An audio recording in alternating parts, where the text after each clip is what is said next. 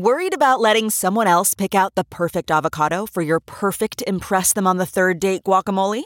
Well, good thing Instacart shoppers are as picky as you are. They find ripe avocados like it's their guac on the line. They are milk expiration date detectives. They bag eggs like the 12 precious pieces of cargo they are. So let Instacart shoppers overthink your groceries so that you can overthink what you'll wear on that third date. Download the Instacart app today to get free delivery on your first 3 orders, while supplies last. Minimum $10 per order. Additional terms apply.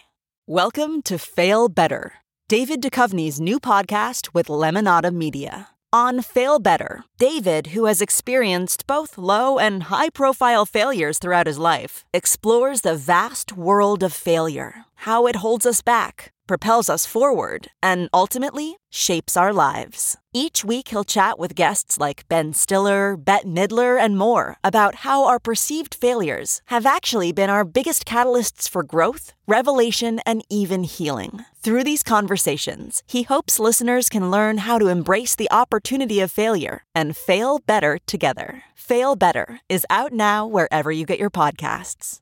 Bitcoin offers a fundamentally different conception of governance. It is messy, socially driven, and argumentative. It is also fundamentally democratic.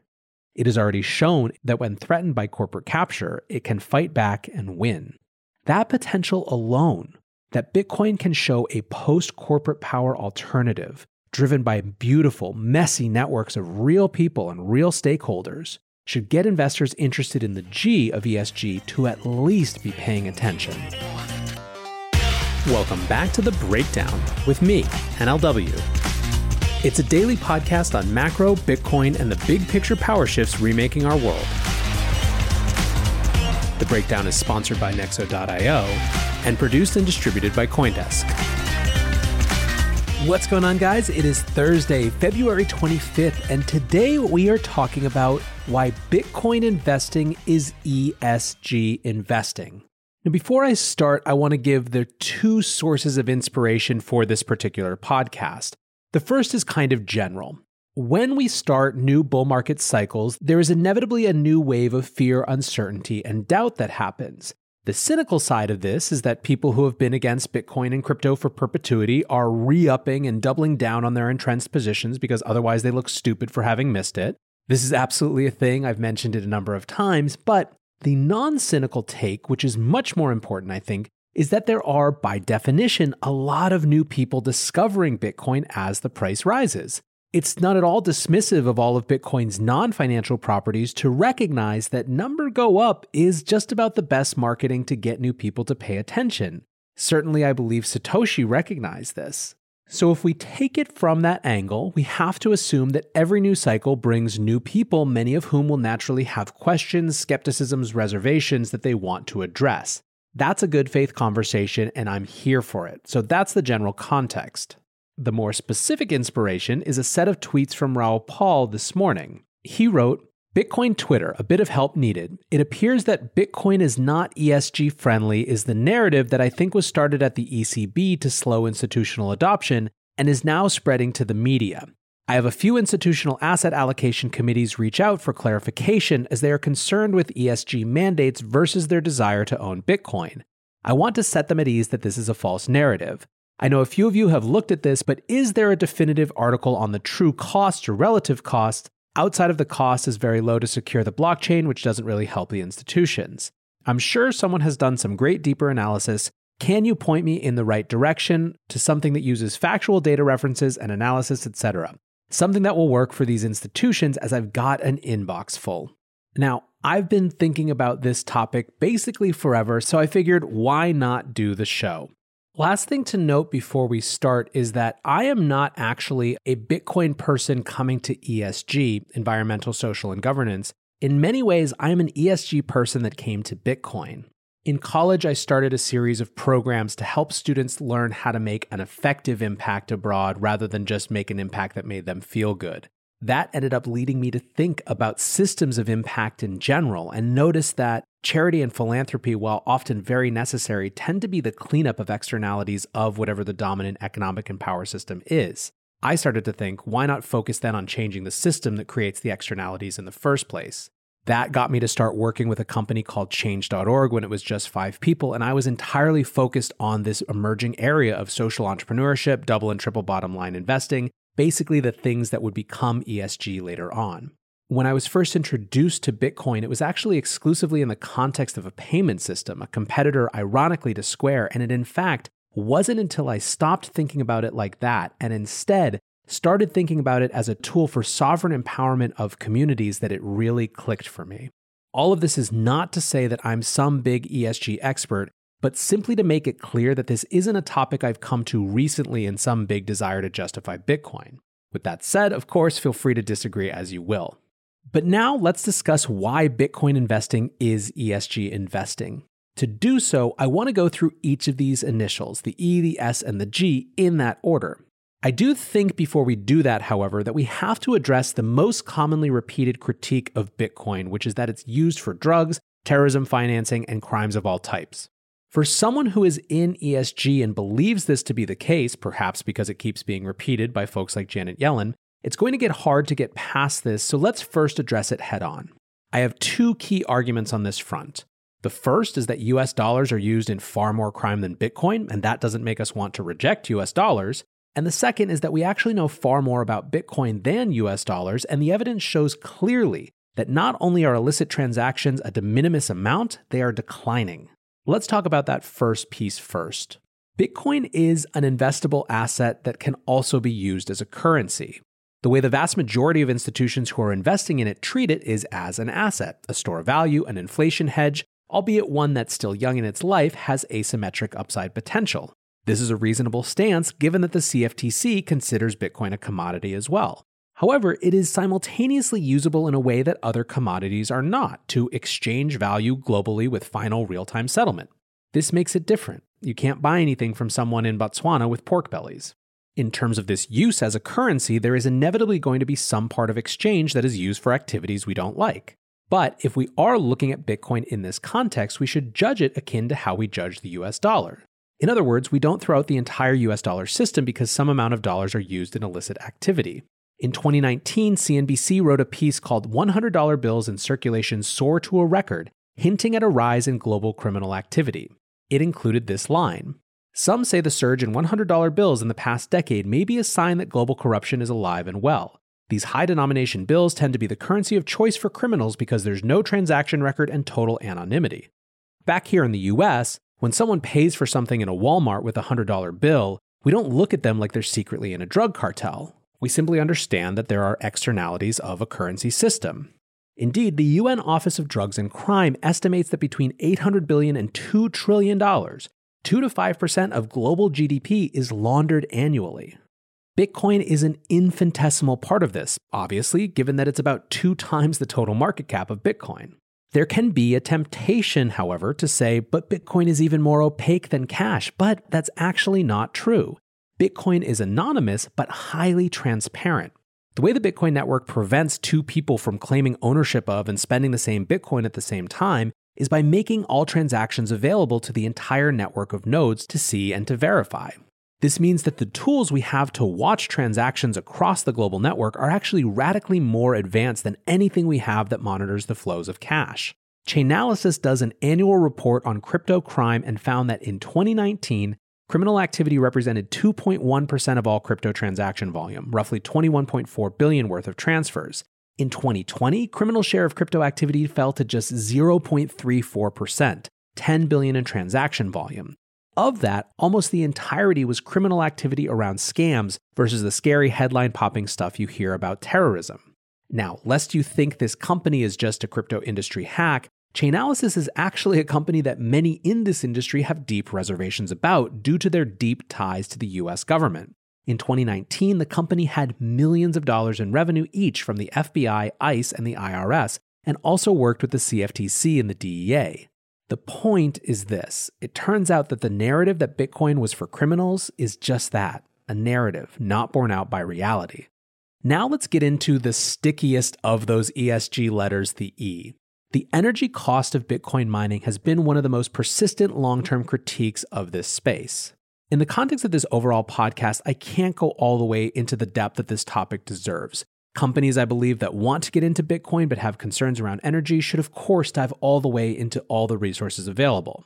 What I want to do is point out 3 separate mental frameworks and lenses through which to look at Bitcoin energy consumption that might help on that journey.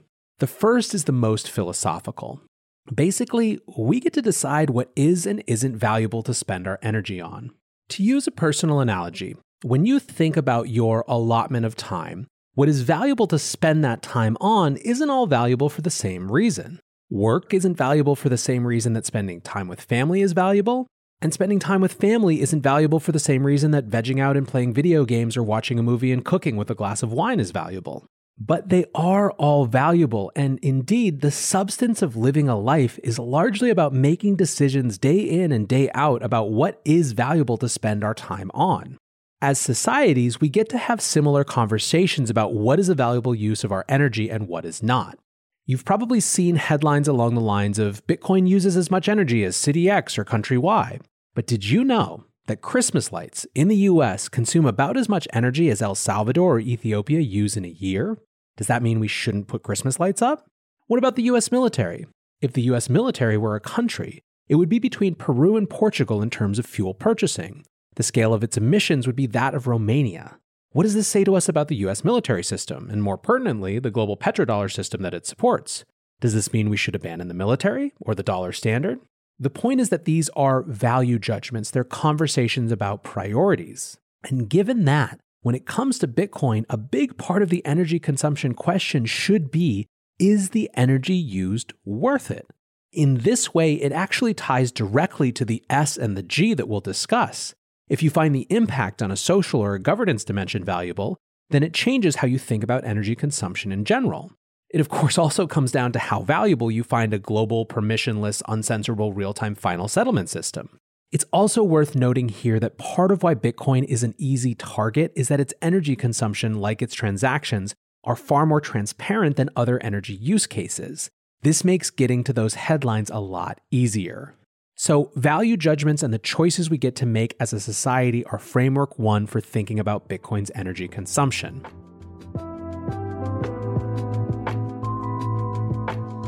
Many investors want to be a part of the next bull run. Others seek to build their dream home, finally launch that startup, or fund their education. Try Nexo's instant crypto credit lines and borrow against any major cryptocurrency with no minimum or maximum withdrawal amounts, no fees whatsoever, no credit checks, and flexible repayment. Not to mention the APR starts at just 5.9%. Stay on top of your investment game with Nexo.io. And remember, it's your crypto, your credit, your choice.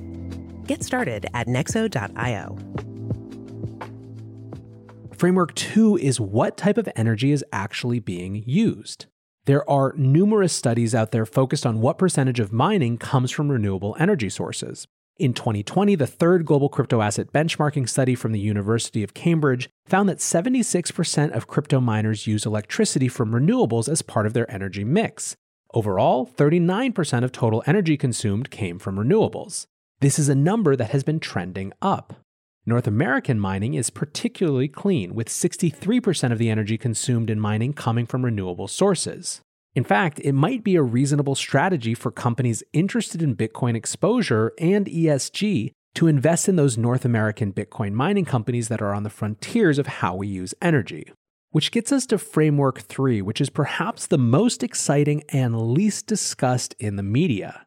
It is about how Bitcoin is creating incentives and mechanisms to capture and use energy that would otherwise be lost because it can't connect to the current grid. For this, I'm simply going to read a passage from Ross Stevens' 2020 Stone Ridge shareholder letter, which is one of the best short elucidations of this opportunity that I've ever seen. Bitcoin mining is the only profitable use of energy in human history that does not need to be located near human settlement to operate. The long-term implications of this are world-changing and hiding in plain sight. Before Bitcoin, the problem of energy has never been its scarcity, but only our ability to channel it geographically where it is needed most. Before Bitcoin, that was exclusively where humans lived. In contrast, Bitcoin's mining energy is solving a different problem. Because of satellites and wireless internet connections, Bitcoin mining can be located anywhere. For example, remote, destitute areas blessed with moving water can monetize their natural resource good fortune by creating clean hydro energy and using it to mine Bitcoin. Thus, Bitcoin can make monetizable isolated energy sources all over the world, like waterfalls, running rivers, or creatable dams, now entirely untapped because they would be cost prohibitive to connect to electric grids close enough to residual or industrial areas. In doing so, Bitcoin can fundamentally change the economics of energy by introducing a highly profitable use of electricity that's location independent. The world has never had a profitable use of energy that's location independent. Now it does. And since fossil fuels are already too expensive to be a profitable source of Bitcoin mining energy, I believe the only long-term profitable Bitcoin mining will be powered by hydro. Imagine a future with Bitcoin mining farms, unsubsidized in extraordinarily isolated locations. Visualize a waterfall in a largely population-free part of an African country suffering from abject poverty, easily connected to the Bitcoin network, building serious energy infrastructure to monetize the local clean energy source for mining. However, once the industrial-strength profitable infrastructure is in place, let's extend it. Let's build roads and housing and schools and hospitals, ultimately leading to human settlement. The net result can be people locating around new Bitcoin-driven hydroelectric energy infrastructure with more and more of humanity clustering around cheap, clean energy sources. Historically, our energy challenge has been to move the power to the people. With Bitcoin, we can move the people to the power. Consider the world's major population centers. Think New York, London, Paris, Tokyo. Each developed where they are geographically because of natural seaports, waterways, and trade routes. Energy was a non-factor because placement of these cities was all pre-energy, i.e. pre-fossil fuels. As Bitcoin finances the for-profit development of cheap, clean energy infrastructure on a massive scale, it can lead to a future in which more and more of the world's population lives near abundant energy with extraordinarily low marginal cost of production.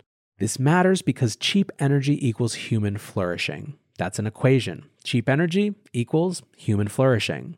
Beyond the revolution in monetary policy that Bitcoin already represents, Bitcoin may also represent the biggest catalyst the world has ever known for developing abundant, clean, cheap energy, and therefore one of the biggest catalysts in the world for human flourishing.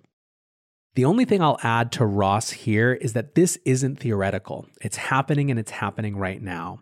Companies like Great American Mining are out there creating the mechanism to capture energy that would otherwise be lost. And so the point, in summary, is that when it comes to the E in ESG, is not only is Bitcoin not as bad as you've been led to believe, it's actually creating a mechanism for a better system to be built. Let's move on to the second letter, S, social. On this letter, we get a little more vague and a little wider to interpretation about what social values a company is supposed to have. Indeed, this is and will continue to be hotly debated. However, let's discuss it in this broad context. Bitcoin is a tool for economic empowerment for historically marginalized communities. Let's discuss the global first. In the US, we've been privileged to not have to deal with the scourge of rampant inflation. When it comes to the world, we are an exception, not the rule. If you were in Lebanon, for example, for the vast majority of the past 20 years, you could be confident that $1 was worth 1,500 or so Lebanese pounds, until that peg started to break.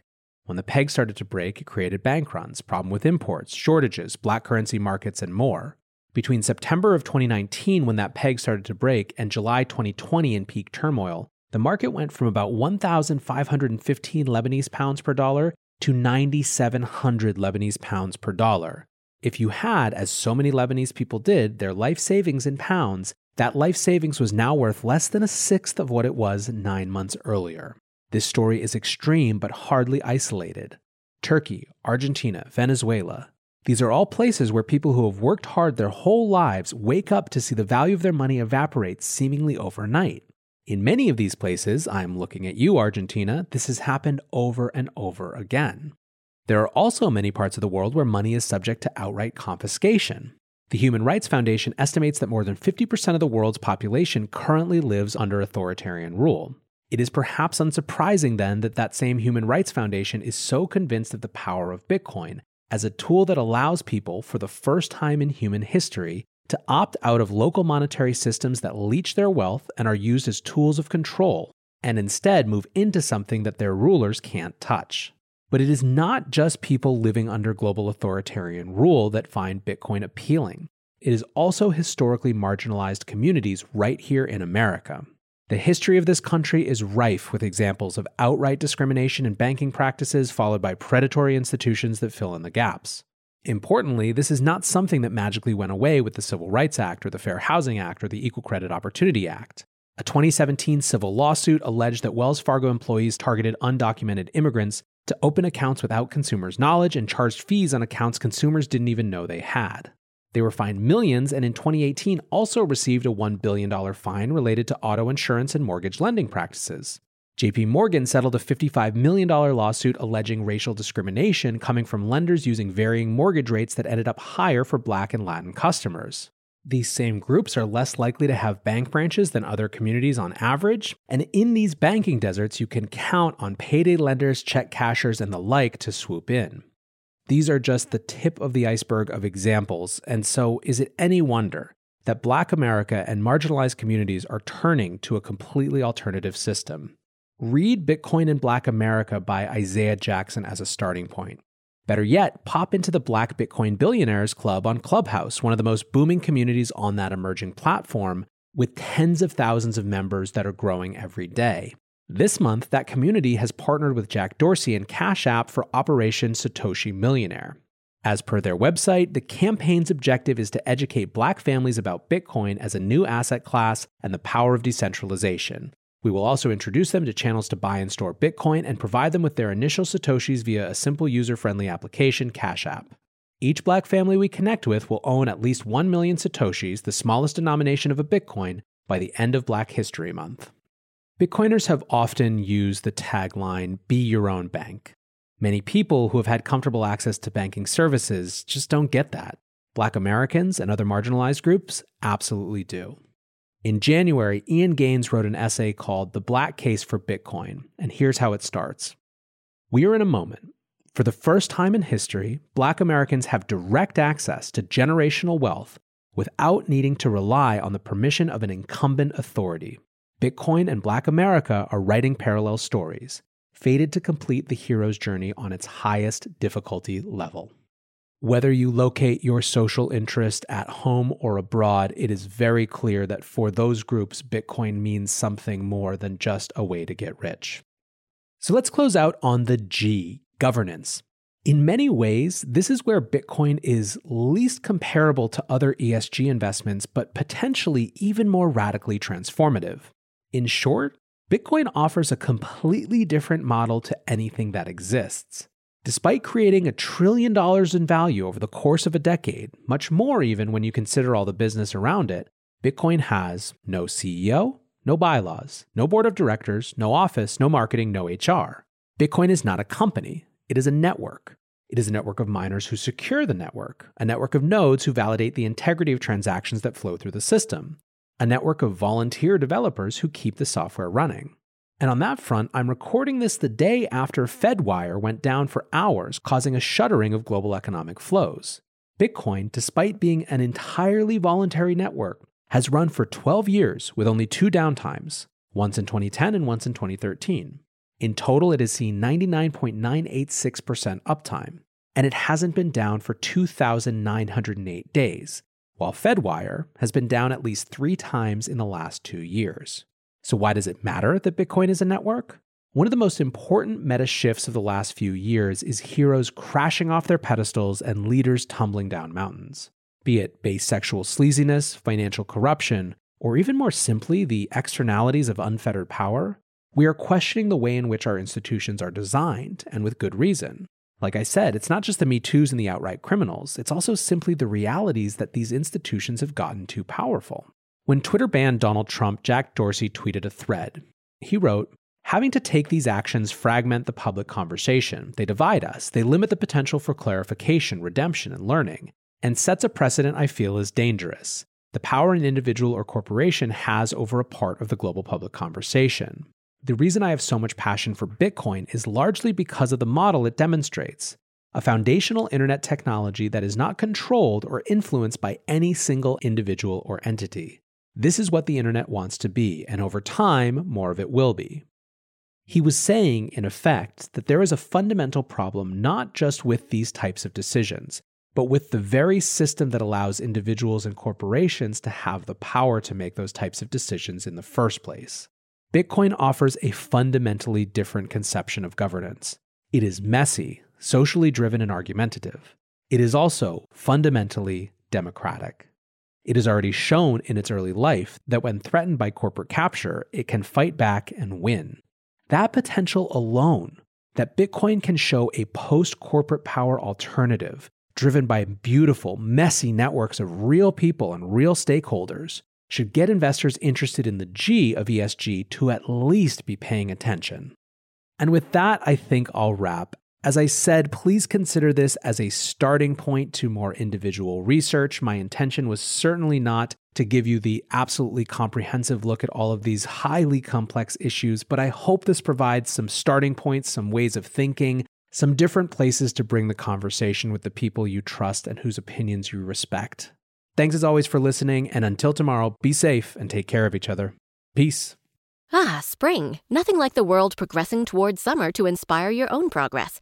That's what life's all about, in your career, relationships, and your finances. Let's talk about that last one. With the Chime Secured Credit Builder Visa Credit Card, it's easy to start building credit with everyday purchases and regular on-time payments with no annual fees or interest. So your weekly grocery run can feel even more productive, and that morning coffee can taste like a little victory. And if your credit scores grow, so could your opportunities to get lower rates on loans, like for a new ride or finally having a home to call your own. Sounds like progress, right? With Chime's Secure Credit Card, you can start improving your credit scores right away. Get started today at chime.com/build. That's chime.com/build. Chime feels like progress. The Chime Credit Builder Visa Credit Card is issued by the Bancorp Bank N.A. or Stride Bank N.A. members FDIC. Out-of-network ATM withdrawal and OTC advance fees may apply. Terms and conditions apply. Go to chime.com/disclosures for details.